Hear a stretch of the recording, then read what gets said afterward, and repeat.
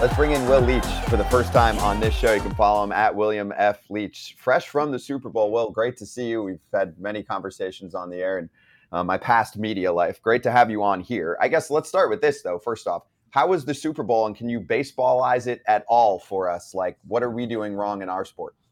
Well, first of all, I was in Vegas for 6 days around the Super Bowl.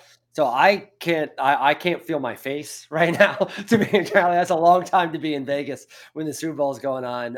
It was an interesting experience. I've covered this my 12th Super Bowl, and the Super Bowl generally brings out a certain interesting sort of clientele of people that come to visit. Imagine that combined with Vegas. It got pretty intense there for the last week. Though I have to say, Vegas now, I think it's different to have Vegas. I mean, we've seen this with baseball as well. Vegas is, it's more respectable than it used to be. And so in a lot of ways, it feels kind of like the same Pepsi commercial that the Super Bowl kind of feels like sometimes. It actually kind of fits a little bit. It really was not that down and dirty as you might expect a Vegas Super Bowl to be. It really kind of felt like it was that you had to walk through a casino to get to the stadium, but otherwise it was actually not dramatically different than other Super Bowls I've been. It sounds like you work for Rob Manfred with your you're kind of pushing for the A's to say why Vegas I'm is not such a saying that. great place for the Oakland A's. I didn't know I was out there. I was literally out there when the mayor was like, "Oh, I don't know. Oakland sounds great." I mean, certainly it's a weird time. Certainly with the A's in every regard right now. You walk by where the Tropicana is. It doesn't look big enough for a baseball stadium, I have to say. Certainly, they've a lot of things to get figured out there. Maybe Vegas works at some point, and maybe it works with the A's, but I don't know. There's a lot of things that situation got to get figured out before you can start putting a baseball team there. Okay, well, before we continue this interview, I have to ask this. You're from Illinois. Yes, sir. So did you grow up a Cub or a White Sox fan? Because this answer is going to determine how this interview goes for the next 15 minutes. First off, I grew up in the correct part of Illinois, which is closer to Kentucky than to Chicago. So I was a Cardinals fan. So okay, that's fine. You didn't say Cubs, so okay. We by all means. But believe you me, White Sox, Cardinals together. We hate the Cubs. Let's not. We're not crazy here. For crying out loud. I grew up in Central Illinois, where basically it was about like 70% Cardinals fans and 30% Cubs fans. So my father refuses to admit that 2016 happens. I mentioned it, and he's like, nothing happened that year. And I was like, Dad, lots of things happened, but he refuses to admit it because the Cubs won the World Series that year, and he will not say those words aloud. That's funny. By the way, you said 70% Cardinal fan, 30% Cub. You missed a team somewhere then. There's 70% Cardinal fans. And White Sox, downstate White Sox are more. We have no problem with the White Sox. We're fine with the White Sox. Just like we're fine with the Diamondbacks. That's like another team we don't worry about. We hate the Cubs and cheer for the Cardinals, and the White Sox. We got no beef. And you, frankly, you were popular when you were in St. Louis. People liked you. I love St. Louis. Do you like what they did this offseason? Do you like the moves they made? Do you like the 3 starters they brought in, bringing back Lance, some of the other smaller moves they made to try to improve basically a terrible team last year? Yeah, the pitching just fell apart on them last year. I thought it was interesting that the moves they made, Sonny Gray's here for a while, but otherwise the starting pitchers really feel like short-term hits. I think that speaks to 2 things. One, I think they do actually feel perhaps more confident than they should in some of the pitchers that are coming up. Tink Hintz is probably the most famous one in that regard, but Garson Crucefo. They've got guys that they think aren't ready now, but may be ready in a couple years, which is why they signed Lynn to a 1-year deal. They're basically they're trying to fix the problem in the short term while recognizing they think it's covered in the long term. But more to the point, I think it speaks to how, the Cardinals finished in last year. St. Louis Cardinals finished in last place last year. It's the first time that's happened since 1990.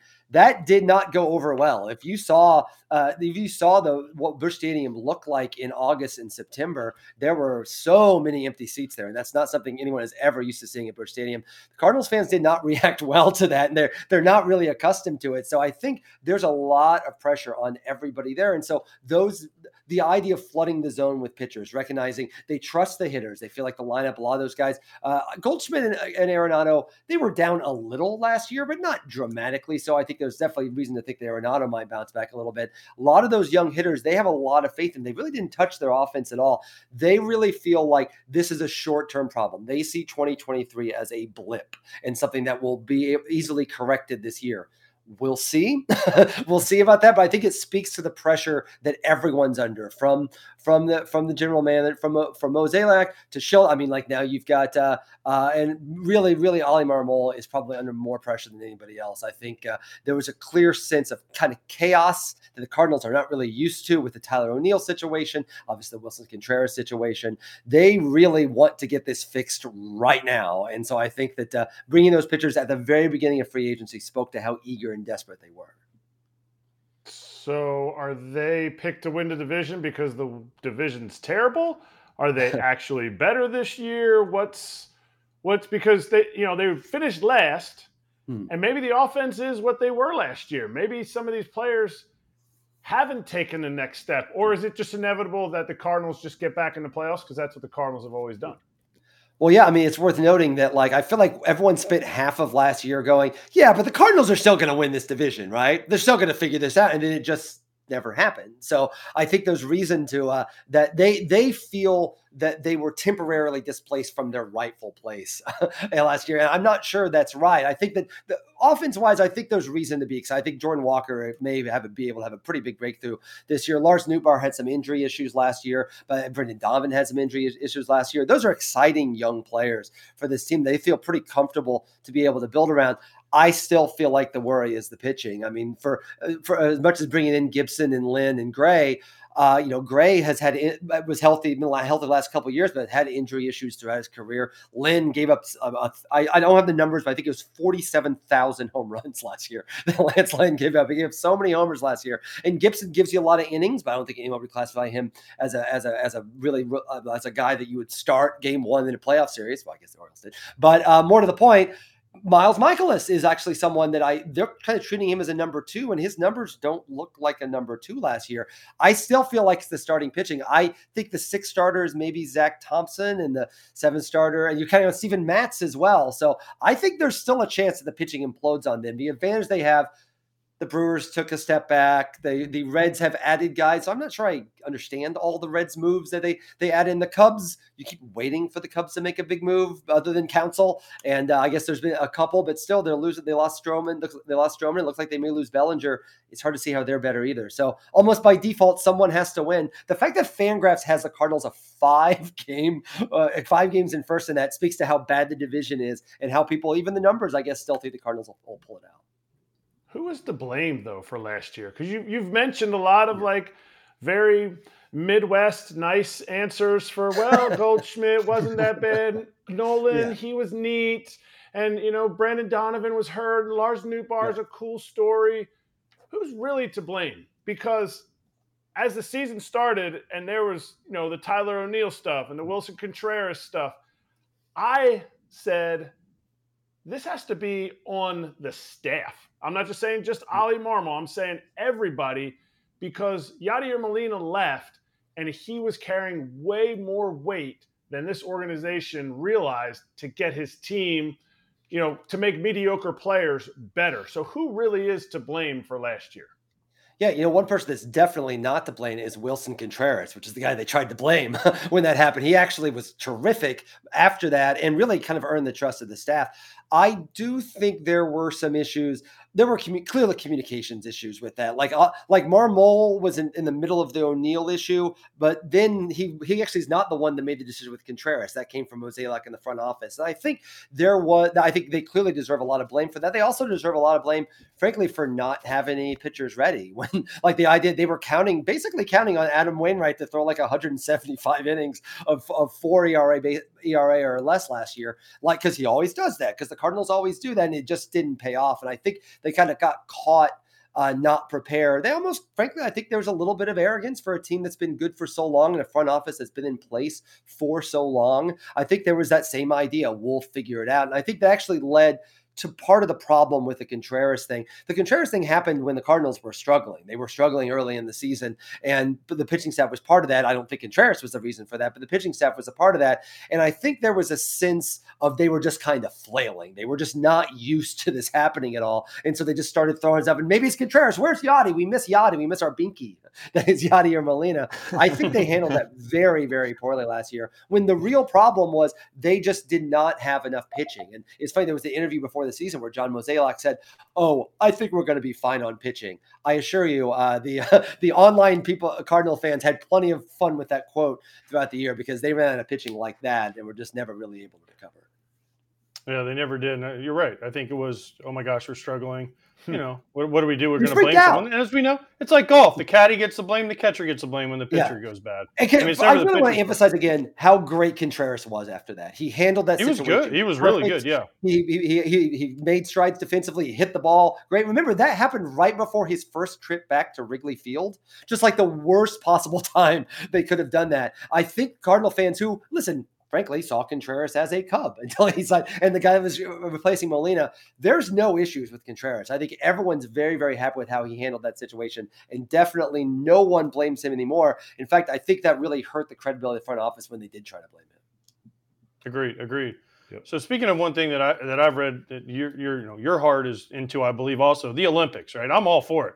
Let's get the best players to play in a tournament in the middle of the season where everybody's hot, everyone's playing at the same time. Let's do it. What are the hurdles for this? And I love the idea that's been floated. 6 to 8 teams, WBC is a qualifier, 6 to 8 teams, take a little bit of a longer All-Star break. You could even maybe do the All-Star game in LA at the same time while you're playing the tournament, whatever it takes to make everyone happy and everybody, let's be honest, to get their money. But hey, I'm all for it. And what do you think the chances of seeing this happen? Because I'd love to cover it. Yeah, it would be wonderful. I do still think there's a lot of headaches, though. I think that, for crying out loud, we saw the reaction when Diaz got hurt in the WBC last year. Imagine that happens for a team that's like in first place in the middle of the year and loses a starter in the Olympics. And like people are going to be very, teams are like, the money that's involved in this. Sure, there will be money to be made from the Olympics, but by the midseason, beginning of the year, the Mets could figure out okay, maybe we'll bring in Robertson. We'll be able to figure something out on there. Spring training injuries happen all the time. If someone gets hurt mid-season during a break, imagine people are going to freak out about that. And more to the point, I think because front offices are so risk averse, and they are, for better and I would argue mostly worse, they are risk averse. They are going to be very concerned, particularly because, the idea of, we're already talking about players not playing as many games as they used to and resting more, and load management is the big thing in sports right now. You have to get a lot of people on the same page to do this. I love the idea. It would be wonderful. I think it'd be great for baseball. I think it would be great for baseball globally. I know that's something that they're working on a lot. I was in London for the for the Cardinals Cubs game last year. It was a really great experience, even though they all use very weird terms to describe some baseball things, but that's just the idioms. But I think it would help globally a lot. I just think, everyone worries about the global reach of the game until it affects their personal bottom line or their team's win thing, and get everyone else on the same page. It just seems really hard to do. But obviously, I would love to see it. And I think you're right. It'd be a great thing to cover.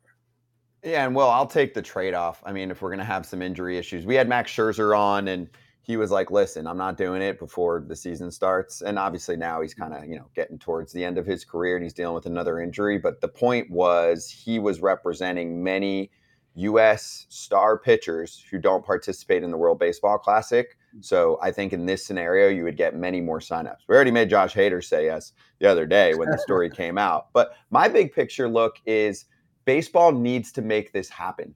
They miss out on opportunities like this, and they are not the top sport in the world, or especially in our country, right? Things have changed. It's been a while now, but football is worlds ahead of baseball. Many people can make the case that basketball has surpassed baseball in popularity, especially internationally and with a younger audience. I look at COVID, when that happened, and there was so much money fighting about, we don't want to pay you as much, and let's just have a shorter season. They could have been the first sport back and been like that for weeks, and they completely blew it. People were watching fake Russian table tennis, and we could have had baseball on. So that's why I'm like, they need to capitalize here. This could open up the games in LA. It's too convenient not to happen. So that's why I'm trying to push, the sport of baseball to think bigger picture and not just about every single short-term buck, And I would argue too. Remember, the problem with COVID was that there were labor issues. They didn't have the new contract, right? Like, I feel I'm one of those people that believes baseball works best when we've got long-term labor contracts settled. and I think that's something that when you don't have to worry about, that's what happened with COVID. That's why they missed that time. They missed that time because players and owners were already waiting for the next fight. And then they were suddenly had this sudden new fight, and it hurt them. And I think you're right. I think that, listen, you're already hearing rumblings of I don't know, is Steve Cohen going to make us have another labor issue in 4 or 5 years? I know that's a horrible thing to talk about. Nothing makes me more upset to go, but you have to figure that stuff out before you have to put it almost in the contracts and get it set, because this is a big, big deal. And when we talk about the greater world of baseball, what's good for baseball, that's a really complicated thing. I don't think it's complicated to find out what it is. Obviously, the Olympics is. But what's good for baseball has a different definition. The players have a different definition of it than what the owners do, and maybe what the commissioner's office does, and maybe what the media does, and maybe what the fans does. To get everybody on that same page, you really have to be explicit, and you need to not be combative with one another. That's what another thing that happened with COVID. There was combativeness between the executive office, the owners, and the players about something that was undeniably a good thing and would have been great for baseball. That relationship is better than it was then, but it needs to be lock solid, because what's good for baseball means baseball working in lockstep. And that means owners and players working together. And that's people get freaked out about things in baseball, about steroids or all these other things, or gambling. Not labor is that's what hurts baseball. That's what hurt baseball in 1994. That's what's hurt baseball so much more than these other things. If you get that together and everyone on the same page, then we can promote baseball the way that it should be promoted, clearly with the Olympics being set up pretty soon. Was Shohei worth the contract? I'm the bad guy in this one. I don't know, man. I know everyone is always okay, listen, it's deferred. It's deferred. So a lot of that $70 million is going to be in 2043. I would like to talk to who's running the Dodgers in 2042 and be like, hey, is it totally cool that you're paying this 51-year-old man $70 million? I know it's deferred, but listen, there's a lot of off the field money that obviously comes from Shohei. And obviously I can't wait to watch him, and it's going to be great.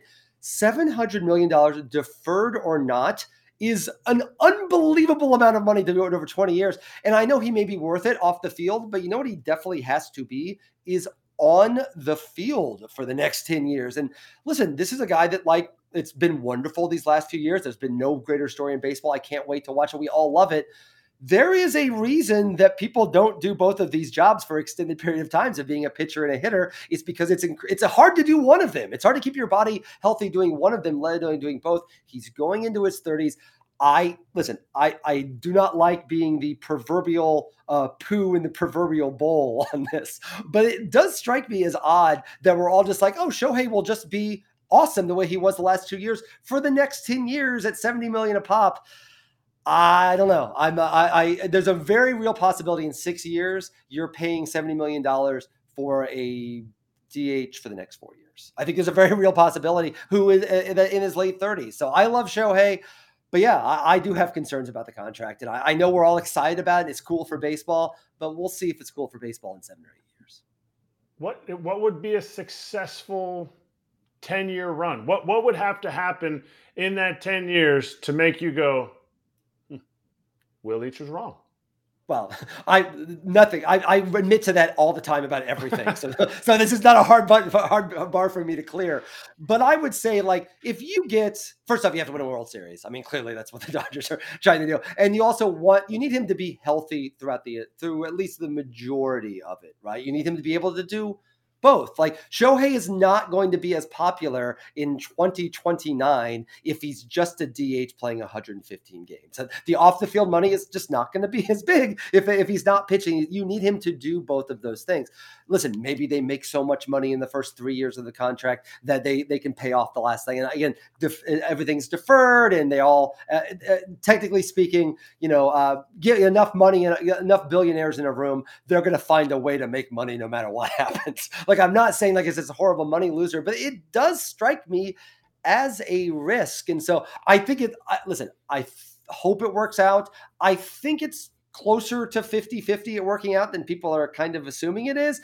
But I think that if he's healthy and pitching for at least after the second to sixth or seventh year, I think you can be happy. And if they win the World Series, I don't know, man. Like you can tell me what you think Shohei Ohtani is going to be doing in 2029 when he still has 4 years in this contract and he's 35, 36 years old. I don't know. It just strikes. And then you pay him another 10 years after that, after the 10 years contract's over. I don't know, deferred money or not. Like it just strikes me as a risk. It always has.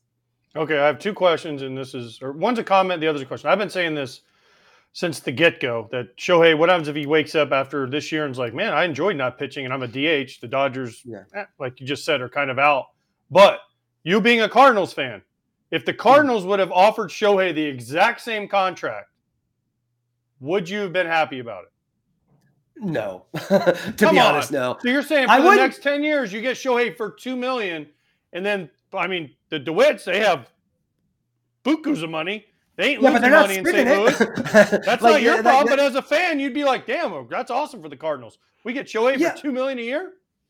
Yeah, but it's not actually $2 million, right? And I'm still going to be a fan of the team for those 10 years that he's gone. Like that's the thing. That's the thing I always try to remember about these contracts. And I always try to keep, whenever I write about sports, I always try to remember that, like, more than anything, I'm an official journalist and I write books and I'm serious, but I'm really just a fan, right? And I'm going to be like, someday the DeWitts may not own the Cardinals. Someday Marmol's not going to be the manager. Someday Pujols retired. Like everyone, someday they may be the different stadium. Everything's going to change. But I and the people that root for the Cardinals with me are always going to be here. So I'm still going to be rooting for them in 15 years.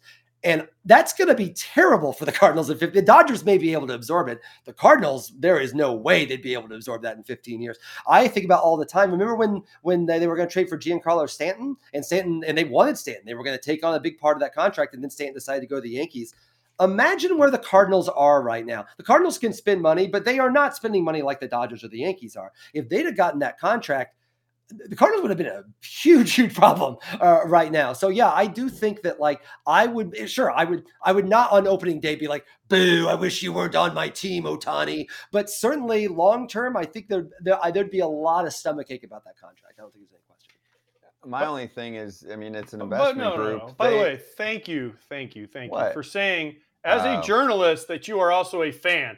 Of course. Every journalist we have on here says, oh, I'm not a fan of a team. Okay. He's not a beat reporter, though. I got thoughts about that. I got a couple thoughts about that. One, yes, if I were a beat reporter, I would have to put that aside. But I would be a terrible beat reporter because I'd constantly be watching the Cardinals game when I was supposed to be covering the team. You're Scott Merkin of the White Sox that watches the Cubs all the time. Yes. But also, I would say I do think that, like, your beat reporters, they are able to put that aside. I'm the weird one on this. And, like, for me, a lot of this and my kind of career is based around the idea, that little moment where you, like, put aside your fandom and you put on your journalism hat. I'm just physically incapable of doing that. I think it's weird. I think it would take away the joy of the sports for me. So I criticize the Cardinals constantly. I have a podcast I do with Bernie Miklasz every week, but we criticize the Cardinals constantly. I would argue no one really criticizes the team more than the people that love the team the most because they know it the best. But I think it would be fundamentally dishonest. So people are like, well, he admitted it. He's a Cardinals fan. I think it would be dishonest not to do that when I talk about this, because then I'm hiding something. And for me, you could not sooner than you could pull the ears off my head. Could you make me not a Cardinals fan? Like, it just could not happen. And so as long as I'm upfront about it, hopefully that's enough. Yeah, but this isn't a beat reporter. This is a Renaissance man. I mean, look behind him, and this ad will finish anyway. I mean, he's got a book, like, at 4, 5, 6 books at this point, and I think some nonfiction and some fiction, right? Yeah, these are both novels. They have nothing to do with baseball at all, but I like to put them on when on baseball shows. Yeah. I mean, can we get copies? Because, I mean, talk it up. Can we get some copies? Because I like to read. I've read Kratz's book. I haven't recovered from it, but I read it. Stephen King said this was a wonderful book, and he writes a lot of books. I only write like a couple a year. Was yours, is the book as scary as Stephen King's books? It's as scary as his beard.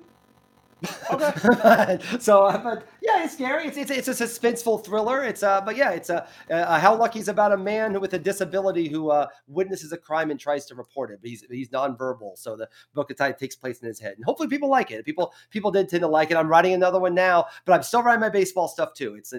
I just get to do two things at once. Which one is your favorite, though? Do you like is the baseball a hobby, or is the novel book writing the hobby?